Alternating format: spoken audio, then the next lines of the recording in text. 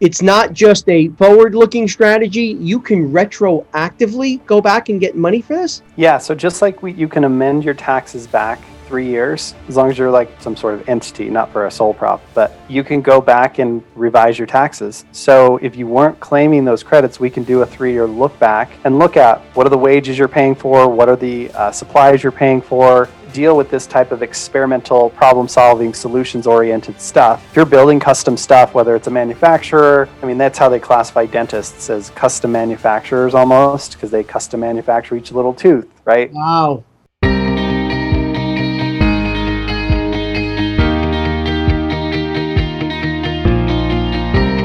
Welcome, everyone, to the Cassandra Properties Podcast. We're joined this week by Derek Van Ness. He's a tax, financial, and wealth strategist at Big Life Financial, which is a company he founded about 12 years ago. Derek has got a pretty wide berth as far as expertise, and we're going to jump into a lot of different topics here. But the value we want to try and deliver for you today is how can, particularly as small businesses, there's a lot of different areas where Derek has found places to drive value, if you will. First of all, Derek, thank you for joining us today. Where we're in a place, right, where it seems like it's always been people have in the small business world have spent so much time working on, the details within the business, right? You kind of get lost in the business, but Sure. you don't have the time to kind of step back and work on the business. And I think Sure. when you can work on the business is where you can find these nuggets of value all over the place that you specialize in. Today more than ever with coronavirus and everybody kind of having to pivot and adjust, we're in a place where every financial decision, it seems like, is critical. So with that, we appreciate you joining us today, and we look forward to diving into a bunch of different topics. I typically like to give the audience a little bit of history. Can you talk to us a little bit about how you ended up in this market segment? How did you end up as a specialist in tax and finance and wealth strategies? Yeah, absolutely, James. And I really appreciate you having me on the show here. My background's quite varied, not always by choice, but because, life happens. And I always knew I wanted to own my own business and had a construction background growing up as a kid where my dad had a construction company. So I was familiar with that whole home building process and I like building new things. And so when I came out of school, I didn't quite know what I wanted to do, but I knew I needed to learn how to sell. So I got into equipment financing, which turned out to be a really great skill set because basically I had to call a ton of people and generate business from nothing and figure out like how do I make a place for myself in the world. And what was cool about that is I got to see tax returns, I got to be around financials, I got to understand credit and lending and a lot of things that translated really well into my next step, which was becoming a house flipper. But that was before house flipping was like flipping, right? It was just called buy a house, fix it up, and sell it back then. It didn't have these cool names. There was no TV shows and, good-looking twins on TV telling you how easy this is. Right. And you probably know this, and everybody listening knows this. Like, they don't even show the hard part of the job. Hard part of the job is finding the deal, right? Like the marketing, the figuring it out, the negotiating the deal. All the TV shows is the construction side of them running around dealing with pipes that broke or something silly. That part was to me much simpler. But long story short, understanding finance and understanding how to negotiate deals, understanding what really drives, like you said, value in real estate was super important to me. And so we built a business around that, 2001 to 2009, flipping houses and did about 150 of those down in Southern California, Las Vegas, a little bit in Utah, because that's where I'm from, but primarily the Los Angeles area. And then, of course, 2008 hit, and I had all these skills, but, cash flow property wasn't really a thing in Southern California, especially in the single family 1 to 4 units. It just didn't work, right? Unless you were putting 30, 40% down, and then your ROI was so small that it's like, why do that? So when that happened, what I did for a living was kind of wiped out, right? There was nobody you could buy a property cheap, you just couldn't resell it. And you couldn't buy it cheap enough to still rent it. So it was kind of a weird time. And that's when I transitioned to the financial services side. I had all these skills, and basically a good friend of mine who has an Inc. 500 company, and he's a New York Times bestselling author and all this stuff. He said, hey, I need someone to work with the business owners we're servicing here. You've been a business owner. You've done investing. You've been licensed in insurance and some of these financial products. Like, you're the combination we're looking for. So he brought me on, and that gave me a chance to make the switch to where I am now, which was helping business owners to be smarter with their money. And I learned a ton from those guys, right? They brought me in, and here's the key tax things we need to look for. Here's the cash flow stuff. Here's the investment stuff. Here's the insurance stuff. Here's the estate planning, entity structure, interest, all the stuff you have to have as a business owner as you grow. So that really kind of forced me to the pivot because I didn't know where I was going at that point. I came back to real estate, did a little bit from 2015 to 2017, and I'm going to be straight with you. I got a little bit scared because I thought, you know what? I was doing it in California again. I thought the market's kind of at the top here. All the numbers say we're there. Affordability index is saying we're there. And so we just cashed out on everything, and I continued in the financial services world and was kind of waiting for the market to crash. And I made this classic mistake that I think everybody's making right now of thinking it's going to be like 2008, right? We're going to go way too far. Lending's going to loosen up too much, or we're going to go way past what values are, and there's going to be a major pullback, and then we're going to jump back into the market. Well, here we are 3 or 4 years later, and that hasn't happened. And I have a pretty clear idea as to the steps that have created where we are right now. But like you said, we are in first off, it's a black swan event, right? Like nothing that you could really plan for or expect. There's no economic models. Nobody who's around today lived through the Spanish flu and understands really what was going on. And certainly the way the world worked and the markets worked back then was completely different than it is now. So everybody's kind of in this by themselves, trying to figure it out, which I think actually levels the playing field for the little guy. Because the big guys usually, they're like, oh, we've seen this. Ray Dalio, oh, I've seen this 4 times. Or, your top people, nobody's seen this. So the little guy has just as good a chance to figure it out as the big guy, because I think sometimes they're so stuck in the traditional economic cycles that they're only viewing it from those lenses. They're so well trained that they can only see this. I see this with real estate investors too, right? They're only looking for like square hole, square hole, square hole. So they make everything a square peg, and that's not really the case. So anyway, I think that's kind of where we're at with that is it's Wild West right now. Nobody knows for sure what's going to happen. Interest rates are at 0. We're pumping out money like crazy. Markets as high as they've ever been. What does all this mean? Tax changes coming. Obviously, government's spending money like they print it. Oh wait, they do. So what do we make from all this, right? So I don't want to like hijack what we're talking about, but that's kind of how I got here, and I'm kind of an economics nerd. So for me, this is like super fascinating and fun, but it's real. It's major. Making bad decisions right now, I think, can really put people in a very difficult situation for the near future. Yeah. So thank you for the comprehensive, roll up. I was going to get into this a little bit later, but maybe this is what we frame the discussion with. Every indicator and every economic principle that we are aware of and have studied tell us that we are headed for an inflationary period, right? So if you could explain to the audience, first of all, people hear terms quite often, and they're not always certain what exactly it means and what that impact is. First off, I would agree. I would ask if you agree. Are we headed for a significant inflationary period? And if so, what does that mean? Right? What do we do? Yeah. So James, there's a ton of conflicting information out there right now, right? Like the Fed's telling us, oh, we're below our inflation target. Inflation's very low. But then when you look at the money supply, so this is something that a lot of people aren't super familiar with, the idea of M1, right? Like how much money is circulating in the economy. So think of this as how many dollars are out there. Well, last year in February, we had, let's call it 4,000. It's really like $4,000 billion out there circulating. But let's just call that 4,000. And now we're at more like 6,800 in 1 year. When you do the math, it's about 60% more dollars circulating in our economy than we had last year. So in my mind, if we're thinking supply and demand, if there's that much more supply, are those dollars still in as high a demand, or are they worth as much per dollar, right? Do they purchase as much? Now, what's interesting about this is inflation doesn't always happen sort of evenly distributed. Inflation on the rich versus the poor or different sectors are different. What I believe has happened, and listen, this is just one guy's opinion who reads a lot on the internet, right?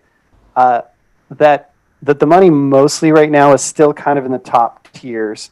The business owners, the investors, the people who have big stuff going on, they got all the SBA loans, the EDIL loans, the PPP loans. I mean, I've got business owners who are like, I got a guy who owns a bunch of auto shops down south, and he's like, Derek, they paid my payroll for 6 months. We didn't miss a beat in business. Right. So I just got 6 months worth of payroll for free. Mm-hmm. Right. So he's sitting on hundreds of thousands of dollars, and he's like, I don't even know what to do with this. Yep. Well, that's all that money that got printed.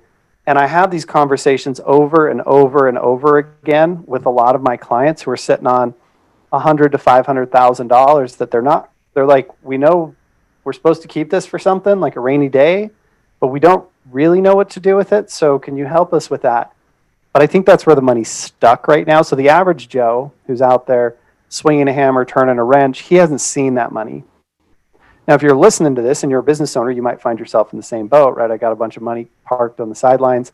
I feel like I should hang on to this in case this whole thing comes tumbling down, but I don't know. And I think that's where all the money's at. So it's kind of disguising this inflation that we're expecting to happen because the money's stagnant. It's not out being spent on tons of equipment and new developments quite as much as it could be yet.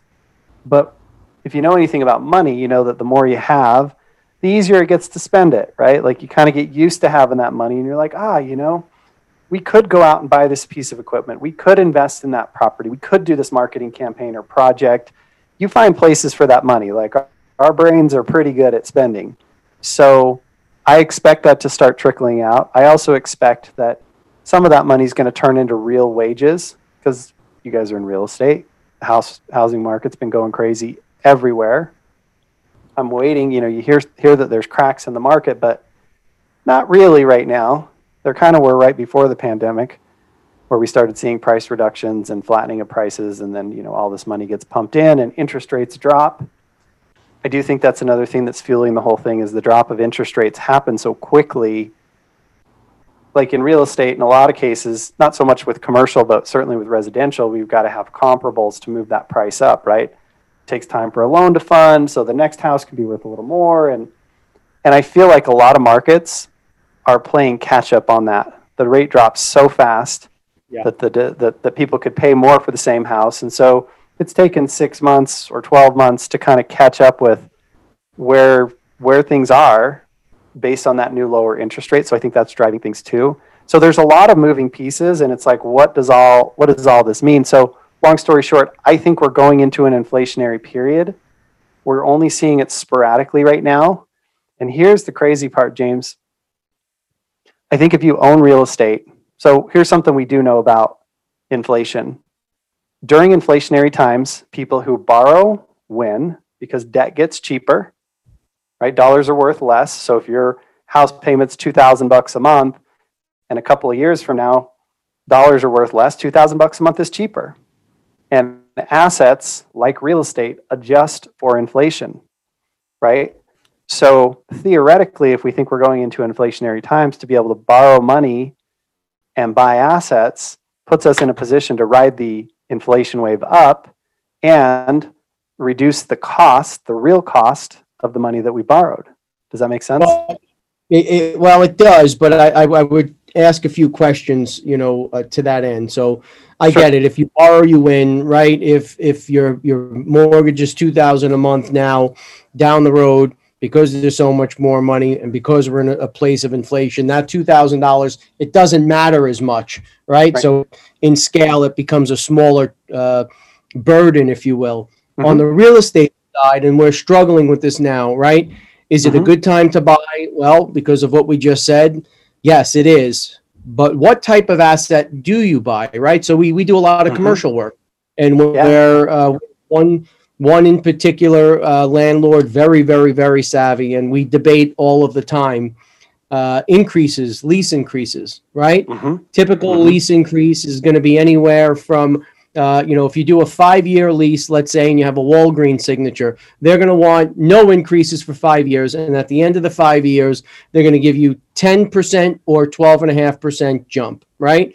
Then you get down to the mom and pops. We get up to 3-4% annual increases. So the discussion now is, if we're going to continue to acquire real estate and advise our clients to acquire real estate, and it's income producing, where you've got multiple tenants that are paying, how do you protect yourself against inflation? I mean, how do you schedule your lease increases? Is 2% a year enough? Is 3% a year enough? Theoretically, if we get into a real inflationary period, our assets, even though our cash flow is increasing every year, in value, it's going down because the inflation would outpace the increases, right? Yes. And so what you're talking about there, James, is how close can we get to optimization, right? Because the reality of it is this: because your debt, if you have a fixed mortgage, isn't increasing, your cash flow still does increase, but it may not keep up with inflation, like you're saying. So could we have done better with our dollars? And what I would say is, obviously, you negotiate what the market will allow you to negotiate, and then if you feel like you're falling behind, something you can consider is, maybe that wasn't the best use of our dollars. Do we have equity? Can we take some of that equity and use it elsewhere to get those higher rates of return? Right, create that arbitrage, borrow cheap, reinvest elsewhere. I think that's how you can protect yourself. It's very difficult to come to a mom and pop saying, we project this thing's going to happen, or even Walgreens, because, Walgreens is a big tenant and they're pretty savvy, right? They got some smart people working over there. So I think you negotiate what the market will allow. And over time, what will likely happen is, as we see inflation, you'll have more leverage to negotiate those increases, but it's going to be a lagging negotiation, right? You're going to need to prove your case, I think, for them to be able to do it. Unless, and I haven't thought through this because I don't do commercial real estate every day, is there a way you can work with them to create a win-win? Something where we'll make a deal with you. If inflation goes up, then we'll compensate, or we'll raise the rates commensurate with that. But if it doesn't, you get these better prices, right? So you're go ahead. Yeah, so there something we've done in the past and something we're starting to do again now addresses that to some extent, right? So you can have and structure your deals, folks. If you're out there negotiating these commercial leases and you're not using a professional, which I do not suggest, because these are complicated times that we're headed into. Believe me, that's not a self-promotion thing.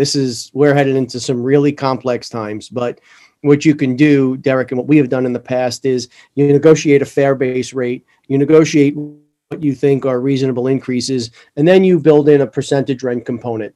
You essentially determine what they call natural break is within their business. And this is not reserved just for the big corporates. In today's day and age, having the ability to somewhat audit financials of a business, it's getting easier and easier and easier, right? The days of the cash businesses are almost all but a thing of the past. So as inflation kicks in and as the tenant performs and their cost of goods go up, therefore their prices are increasing, if you hit certain thresholds, the landlord participates in those profits above your natural break in the form of percentage rent. Does that make sense?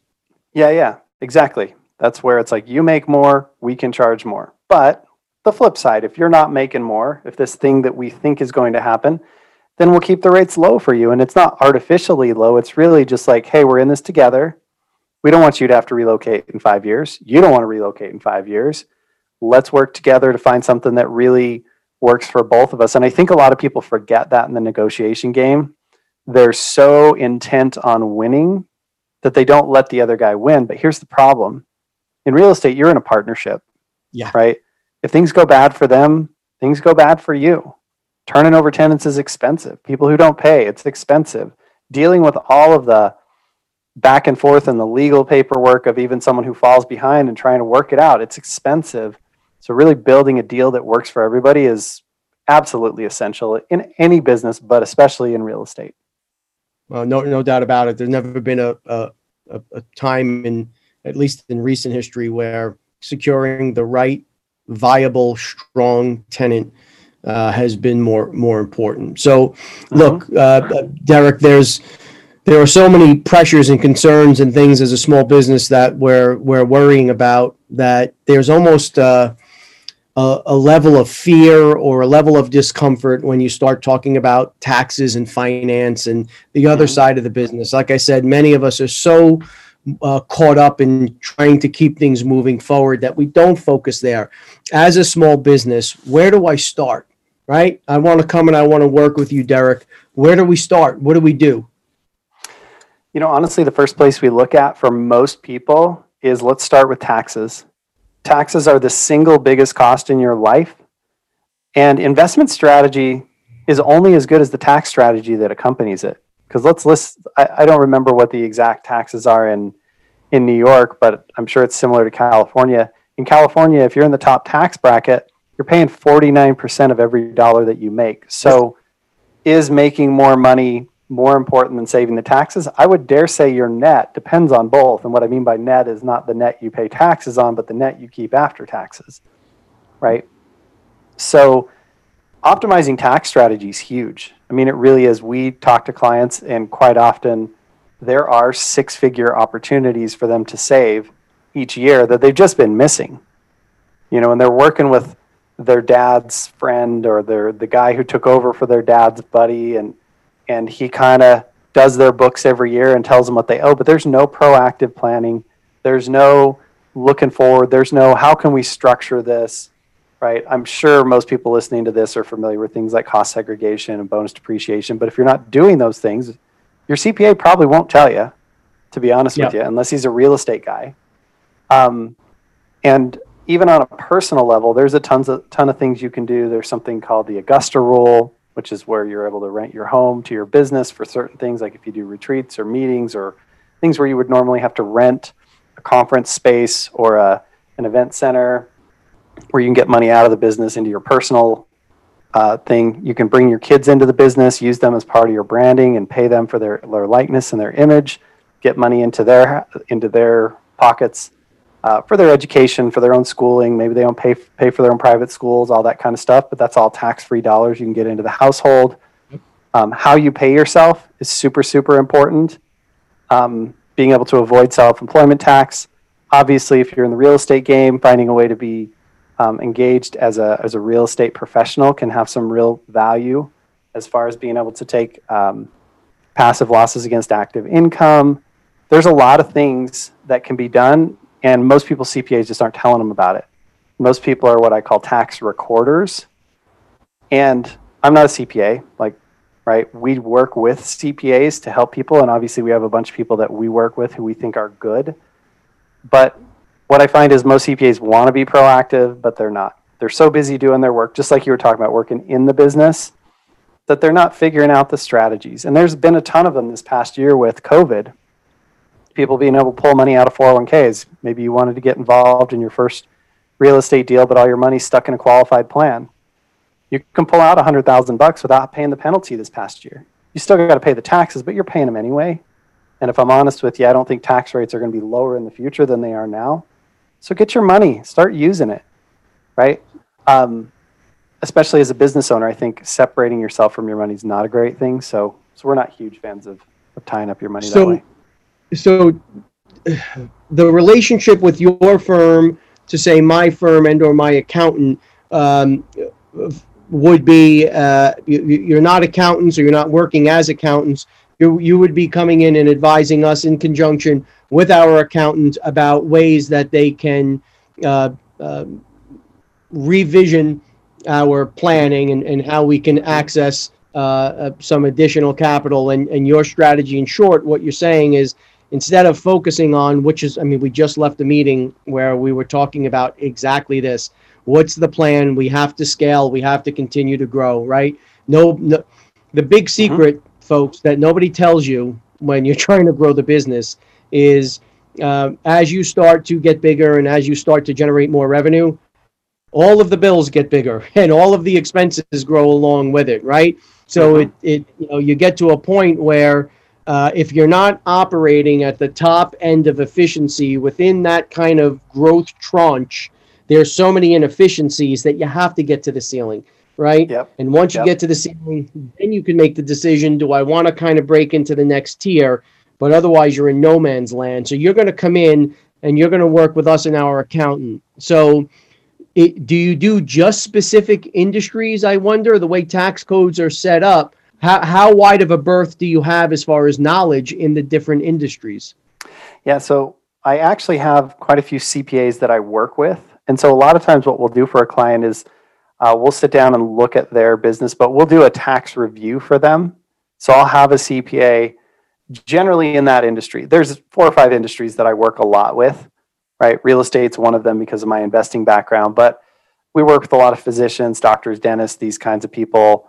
I also work with a lot of franchise owners, those kinds of groups. So we have people who understand those industries, and we'll do a tax review for them and say, hey, here's some things that you could have done in the past or that we think you can do moving forward that you're not doing. Let's have a conversation about that. And I'll be honest with you, James, sometimes it's like people are saying, hey, we're getting none of this advice from our people. And for me to come back and try and educate their CPA and get him on board, maybe that's not a good trade. And maybe it's just like, hey, let's work with someone who is already up to speed on this and can really take you forward. But like some people love their CPA. They love, maybe it's a family member, it's a friend, someone they really trust. So maybe we'll work with them and we'll say, okay, well, ultimately your CPA's got to sign off on it. He's got to be on board with the strategies. So here's the questions you should be asking them. Here's where you can go forward with this and apply as you will. Right? Because ultimately, I'm not going to take somebody away from someone that they want to be working with. That's not really our goal. It's just some CPAs are better at what they do than others, just like anything. Right? Well, without a doubt, and it's often a shocking exercise when you get involved with. It really is, man. You get involved with consultants like yourself, and you're going, and again, because you've been. Man, we're laden with so much regulation and so much difficulty to operate that you just assume that your attorneys have your back and your accountants are taking care of the other side of it. And you assume that these professionals, especially if you're a company that's grown and that is scaled, right? You think that kind of the people you came to the dance with are growing with you. And that is often not the case, right? So, correct. Unfortunately, for those of you out there who have not gone through this exercise, I could tell you it's a painful one when you start to bring in these consultants like Derek, who are specializing in these kind of cost confinement solutions. And you come to find out that the other side of the business is not being tended to the way we tend to the front end of the business with the passion, tenacity, and the vigor that we come to work with every day. That's not often the case on the back end. And, the unfortunate reality of it is at the end of the day, we have no one to blame but ourselves, right? We're the ones calling the shots. We're the ones that are allowing this to happen. And many times it's not the professional's fault. They're just not at that level. And again, when the engagement started, they were operating in a different place. So this is interesting, Derek. I wonder, do you guys do you advise like on the other side of more proactive investing, or do you limit the expertise to cost confinement and trying to find the dollars between the lines? So I do have a guy on my team because here's what we run into that's kind of driven this for me, James, and you've probably seen this in your business is we started off doing one thing for clients, but then we found with this one thing, they really need this thing, and then they need this thing, and we want to make it all work together. So we worked really hard to find people who are experts in these things because I can't be an expert at everything. I don't even want to try to be, like my head will blow up, right? I'm already overloaded with information. So I have someone who specializes in tax advantaged investments, and it's mostly tax driven in the sense that these guys are coming in like, hey, we made $1 million this year. How do we not pay $500,000 in taxes? right? And there are investments. So you guys are probably familiar with like opportunity zones, which was one of those, but you had to have, it was a specific kind of investment for a specific period of time and a specific type of income. So it was a really small window. But there are other types of investments out there like that, that people can get involved in, where you put the money into those. And in addition to the ROI, you also get really significant tax breaks, sometimes 100%, write-offs, sometimes donation credits, sometimes a lot of other things that you can do. Everything from land conservation easements, which are, the IRS doesn't love those, to things like buying and donating art, which is a multi-year strategy, to some of these other kinds of things. Oil and gas has been a big one recently. I would expect with the new things that this administration is rolling out that there's going to be some incentives in there, right? You put money into green energy or wind turbines or whatever, they're going to give you 50%, 75%, 100% write-off. Well, if you're in those top tax brackets, you put $100,000 in and you don't pay $40,000 in taxes, that's a pretty nice ROI. Plus you get whatever you make on the investment, and then you get your money back in a couple of years or whatever. That's just a total, example, like really generic, but I just want people to see, like, when you start adding tax savings to regular ROI, which is one of the things that makes real estate so great, right? It's got some really great tax benefits, but there are a lot of other things. And so we kind of got forced into that side of the business just because people needed it. And so I found this advisor who we work really closely with. We've probably got 50 clients together now, who specializes in that side of the business. So we do help people with that. But to the point you were making, it's not how much you make, it's how much you get to keep. And so many people, if we think of your bank account as a bucket, so many people are focused on putting water into the bucket, but there's all these holes in the bucket. And if you don't patch up the holes, you're never going to hold any water, right? So in addition to, and listen, you have to put water in the bucket, right? If you don't make the money in the first place, we can't save it, we can't optimize it, we can't do all the other stuff. But if that's all you do, you're losing a lot of money unnecessarily. So we really work on that. We do another thing that applies a lot to real estate. I mentioned this to you before we talked, but for like developers or people who are going in and retrofitting buildings or doing a lot of engineering, architectural solutions, that kind of stuff, there's research and development credits out there that most people are completely unaware of. And honestly, up until 2015, those were really hard for small business owners to get involved with because the documentation was super rigorous and they changed every single year. So it was really hard to keep up with. But since 2015, there's a couple of firms out there that have popped up that specialize in this type of stuff. And they're willing to go and dig out the credits and all the money that you're paying for to figure out solutions, try new materials, engineering, soils, all that kind of stuff to meet codes and everything. All those dollars, you can get refunds back on that. Not dollar for dollar, just a small percentage. But if you're spending millions of dollars on all that kind of stuff to do all your projects, there's some big refunds on the table. I mean, we do this for little guys like doctors and dentists, and they're getting $45,000 to $75,000 back in taxes on a 3-year look back. When you start talking about commercial construction companies, we've seen companies. I haven't personally done one this big, but some of the other guys, I mean, we've seen 7-figure refunds for these big construction companies. So wait a minute. Because this is, you've got me here now, right? Like fish on. So you're saying that there's R&D credits that if you're investing in through a construction company, real estate, whatever it is, as just kind of the normal course of business, right? Our toolboxes have changed, and certainly the construction industry is not isolated or insulated from this. Their toolbox has changed, and we've all been trying different neat new materials, new methodologies, new ways to do things, new tools. One of my favorite things is to go to some of these shows and see the advances in materials and how different things are in what felt like a pretty fixed industry in the construction world. Right. So it's not just a forward-looking strategy. You can retroactively go back and get money for this? Yeah, so just like you can amend your taxes back 3 years, as long as you're like, some sort of entity, not for a sole prop, but you can go back and revise your taxes. So if you weren't claiming those credits, we can do a 3-year look back and look at what are the wages you're paying for, what are the supplies you're paying for that deal with this type of experimental problem-solving, solutions-oriented stuff. If you're building custom things, and listen, in commercial real estate, just about everything's custom, right? If you're building custom stuff, whether it's a manufacturer, I mean, that's how they classify dentists, as custom manufacturers almost, because they custom manufacture each little tooth, right? Wow.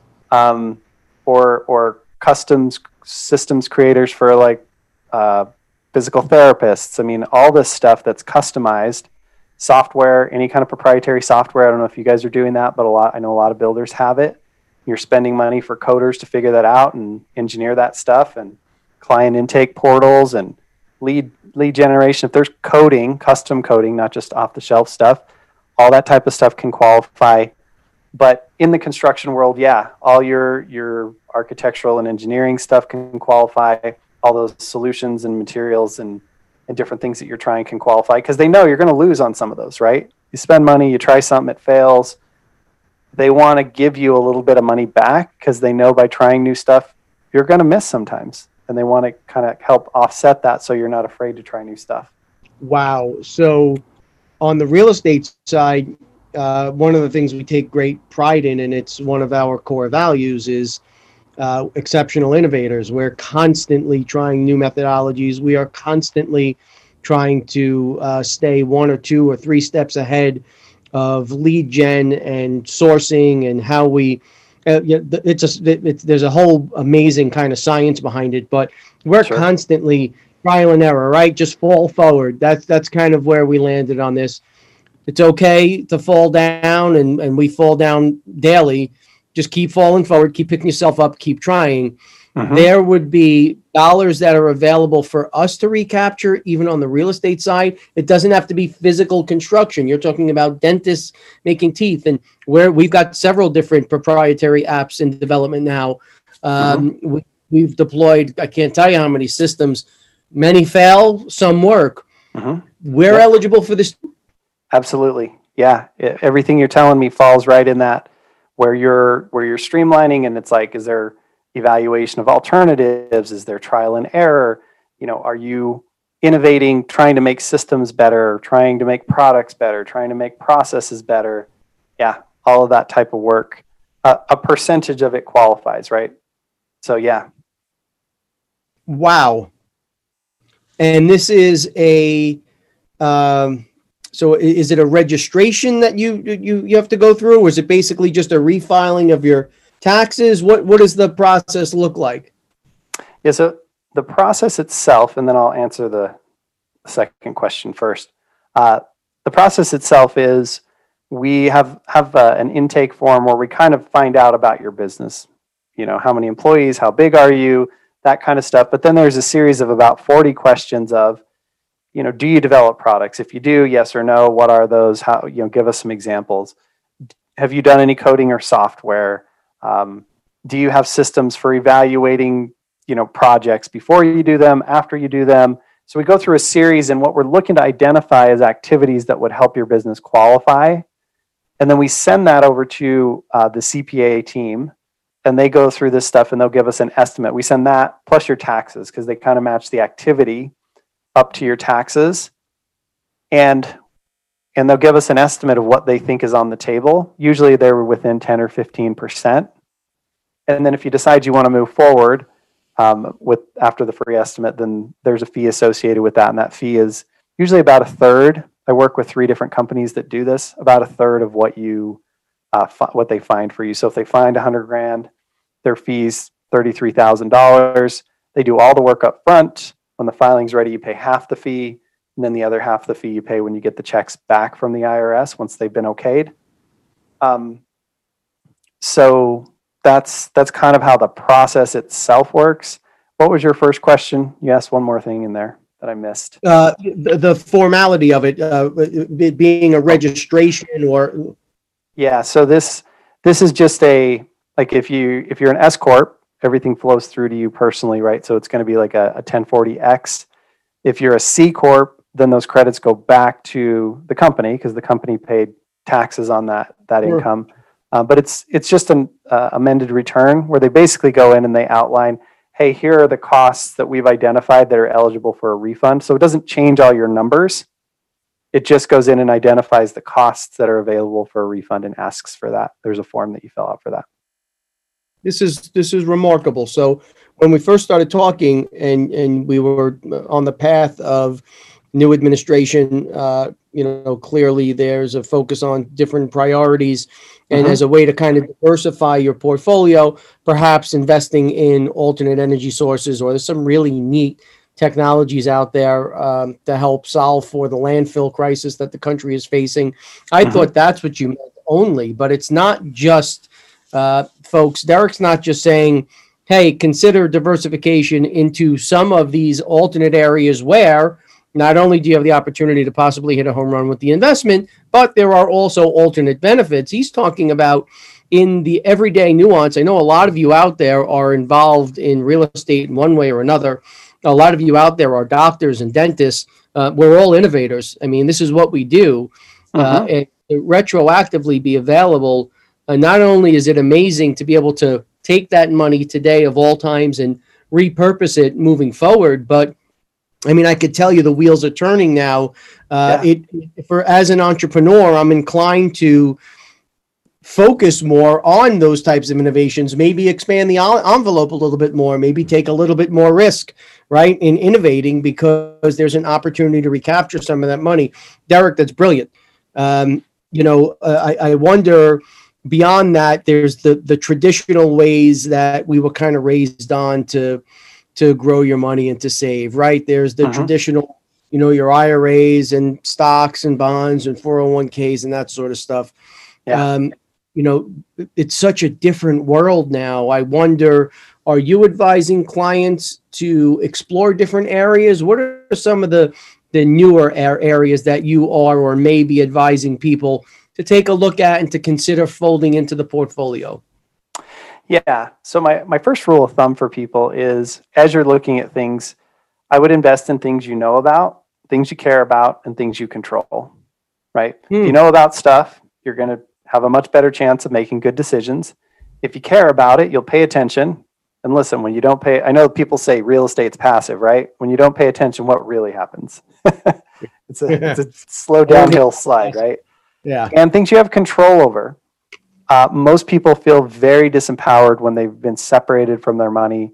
If the market crashes tomorrow, for people who are in stocks and bonds, what do? Well, you got two choices. You sell and you guarantee those losses, or you wait and hope that it comes back. In real estate, for example, especially if you have any knowledge, if a real estate property isn't performing well, you can change the facade, you can change the structuring of the payments, you can rework leases, you can do so many things. You have control because you have knowledge, you have the ability to impact that. I just really prefer to put people in the driver's seat. Now, if you're going outside of that, because listen, there is some level of knowledge and responsibility there. If you go outside of that, then we like to put people into things that have guaranteed rates of return. We teach something, and you probably heard of this, James, called the infinite banking concept. And it's how to build your own banking system inside of a specifically designed life insurance policy, which sounds crazy because when people think of life insurance, they think of like, when I die, it pays. But they're actually really great places to store cash if you set them up properly. We minimize fees, we minimize death benefit, we maximize the cash growth. And there are some really incredible products out there where the fees end up being very, very small. So it's just, it ends up becoming like a higher interest emergency opportunity fund. With real estate, you've always got to have a bunch of cash around, even if it's just so lenders will trust you so that you can get the loans you need. But for deposits and for repairs and for all the contingencies that come up, and cash flow can swing wildly, right? I mean, I was just doing single family properties in commercial. I'm sure that you guys have 7-figure swings, right? So does that 7 figures need to be sitting around doing nothing the whole time just so you can have it? Or can you have that in a place where it's going to be growing? And actually, if you do it right, it's either tax deferred or tax-free growth inside of the policy.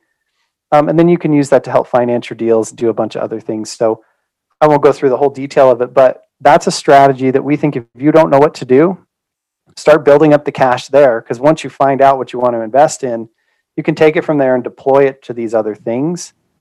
And what it does is it really sets you up so that instead of your zero or your floor being zero, like in a savings account, your floor is much higher. Right now, it's somewhere in the neighborhood of 4 to 6% with tax advantages. If you've got better opportunities, you take your money, you go do those things, and if you don't, you store it there. That's literally an episode into itself. Is just some of the strategies. It really is, right? Folks are not aware of this. I got involved in whole life policies way back in the day. I was advised to do it, and I kind of did it begrudgingly because I didn't understand the value or concept of it.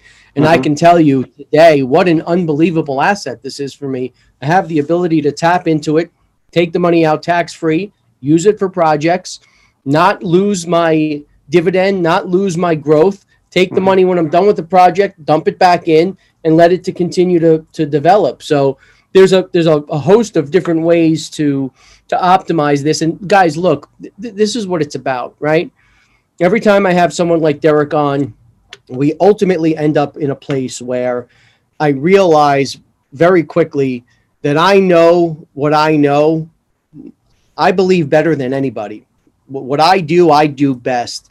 And there are counterparts to all of us out there. We all have that kind of, again, entrepreneurial mind and entrepreneurial spirit. We know what we do best, but the trap that we fall into is we also do a lot of other things better than most people, but far worse than the experts in that respective field, right? Yep. This happens and this is a terrible trap that we fall into, is you start putting your hands in places because you can, not because you should, and moving things along.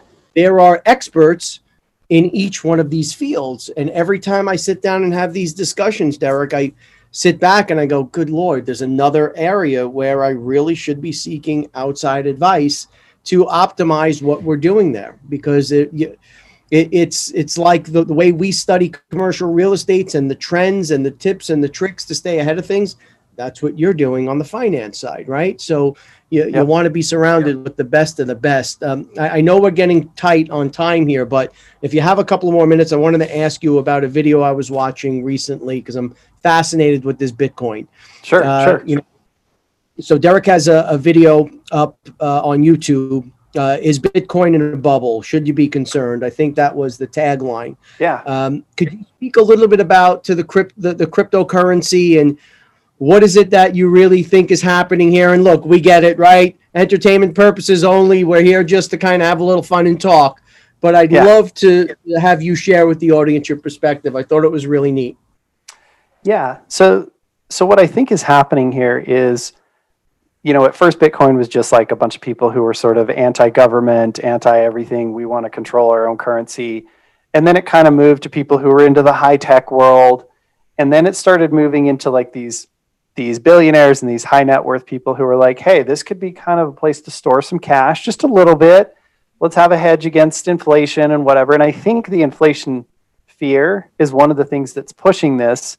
And normally when you have inflation, people want to go into equities, right? Like gold and silver or oil or other kinds of things. Well, certainly oil, we don't know what's going to happen with that, right? I mean, people are going to continue to drive cars, but certainly there's already legislation in California that they're going to be getting rid of, gas-driven vehicles, and all over the world, those things are changing. So people are a little more hesitant.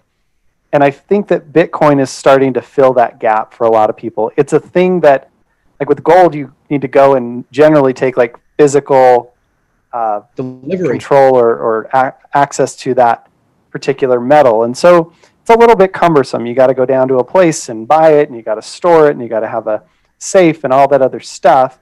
But it's always been a storehold of value. And so people have done that.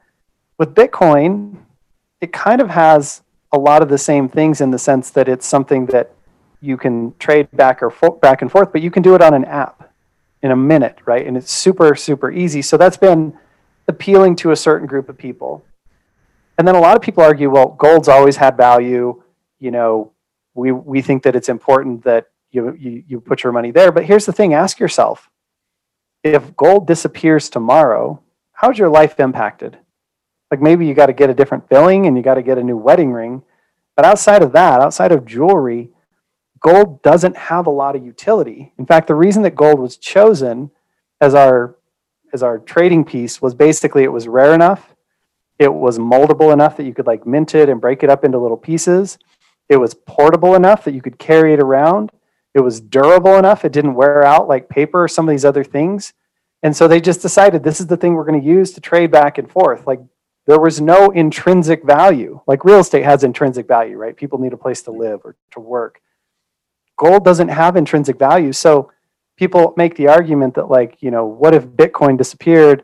Like nobody cares about it. You could say the same thing about gold. Outside of jewelry making, I don't know of any real reason to have it. And so to me, that's a moot argument. And what I see happening is a lot of these people who are in foreign countries where they don't have the stability with their currency, they're putting money in there to hold it just to be safe. Like if you're in a country that's seeing massive inflation and there's a couple out there, this is a great place to put your money in. At least it holds its value. People are afraid of that in the US, so they're putting their money in there. And then we see this legitimized by companies like Square. They have a ton of money in there. Obviously, Tesla put $1.5 billion in there, which was like 10% of their liquid assets. Apple put a bunch of money in there. Mass Mutual, which is a ginormous conservative company, put some money in there. And you're seeing more and more of these hedge funds go in there because a couple of the hedge funds were invested in Bitcoin last year. And so their returns look through the ceiling, right? Because Bitcoin did like 360%. So even if that's only 5% of your portfolio, it really pushes up your numbers. And a lot of these hedge funds are putting their money in there. So what's happening is I think it's becoming too big to fail. And the other big knock on cryptocurrency has always been that it's super volatile. It goes way up and it goes way down. But as the asset gets bigger, it becomes more stable. Because way back, if Tesla had put $1.5 billion into it, it would have quadrupled in a day, right? And then it would have crashed. And people would have been like, what happened? Now it's getting so big, the market cap is getting so big that the big ins and outs of money aren't making as much of a wave. And so we're getting more and more stability. And what happens is every time there's a pullback, all the little guys get out who are like kind of day trading and amateurs. And the big companies continue to pump money into it. So it's getting to be bigger and bigger and bigger companies that are holding it. I feel like at this point, it's at the point where it's kind of too big to fail. Like if the government wouldn't go in and just shut it down, because these huge companies have big stakes in it now and these huge investment firms, and too many people would be hurt. And that was always my fear, is like, what if the government just says, we want to get rid of Bitcoin? So I feel like we're watching a transition into a new storehold of value. And I think there's going to be some regulations and governments want to control this stuff. So there's going to be some changes in there. But I do think we're seeing some really interesting stuff happening with probably a once in a lifetime thing of money changing, like that storehold of value being transferred to a new asset that's being recognized by a lot of the biggest players in the world. And so I don't know, I'm not saying people should or shouldn't put money in there, but I think if you ignore it, it's at your own peril, because I do think it's an asset that's going to be here for a while. It's solving a lot of problems for a lot of people. And ultimately, that's what determines the value of something and if it's going to stick around. Fascinating stuff. You know, a counter argument to some of those points is there was a period in time when Washington Mutual, Lehman Brothers, these were household names too, right? And after the 2008 crash, and through the CMBS investing and the things that they were doing there, kind of follow the leader was a mentality that backfired to some extent in those respective firms, of course. But I think you're right. The thing that shakes me on this is I'm a tangible kind of guy too, and it's just the fact that it's predicated on these programs that are supposed to every 4 years, I think it is, produce 50% less than what it was producing in coins each year as we move forward, thereby it being a commodity that's being limited.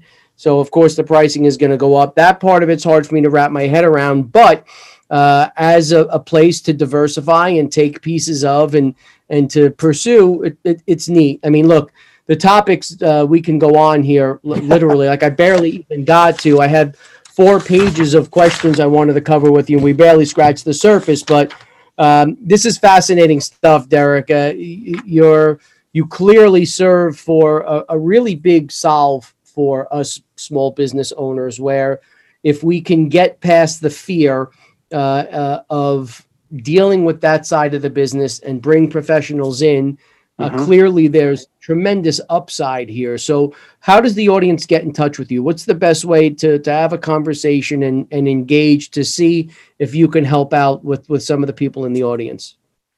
Yeah, the easiest way is just to go to the website, biglifefinancial.com. There's a little button up in the corner that says work with us.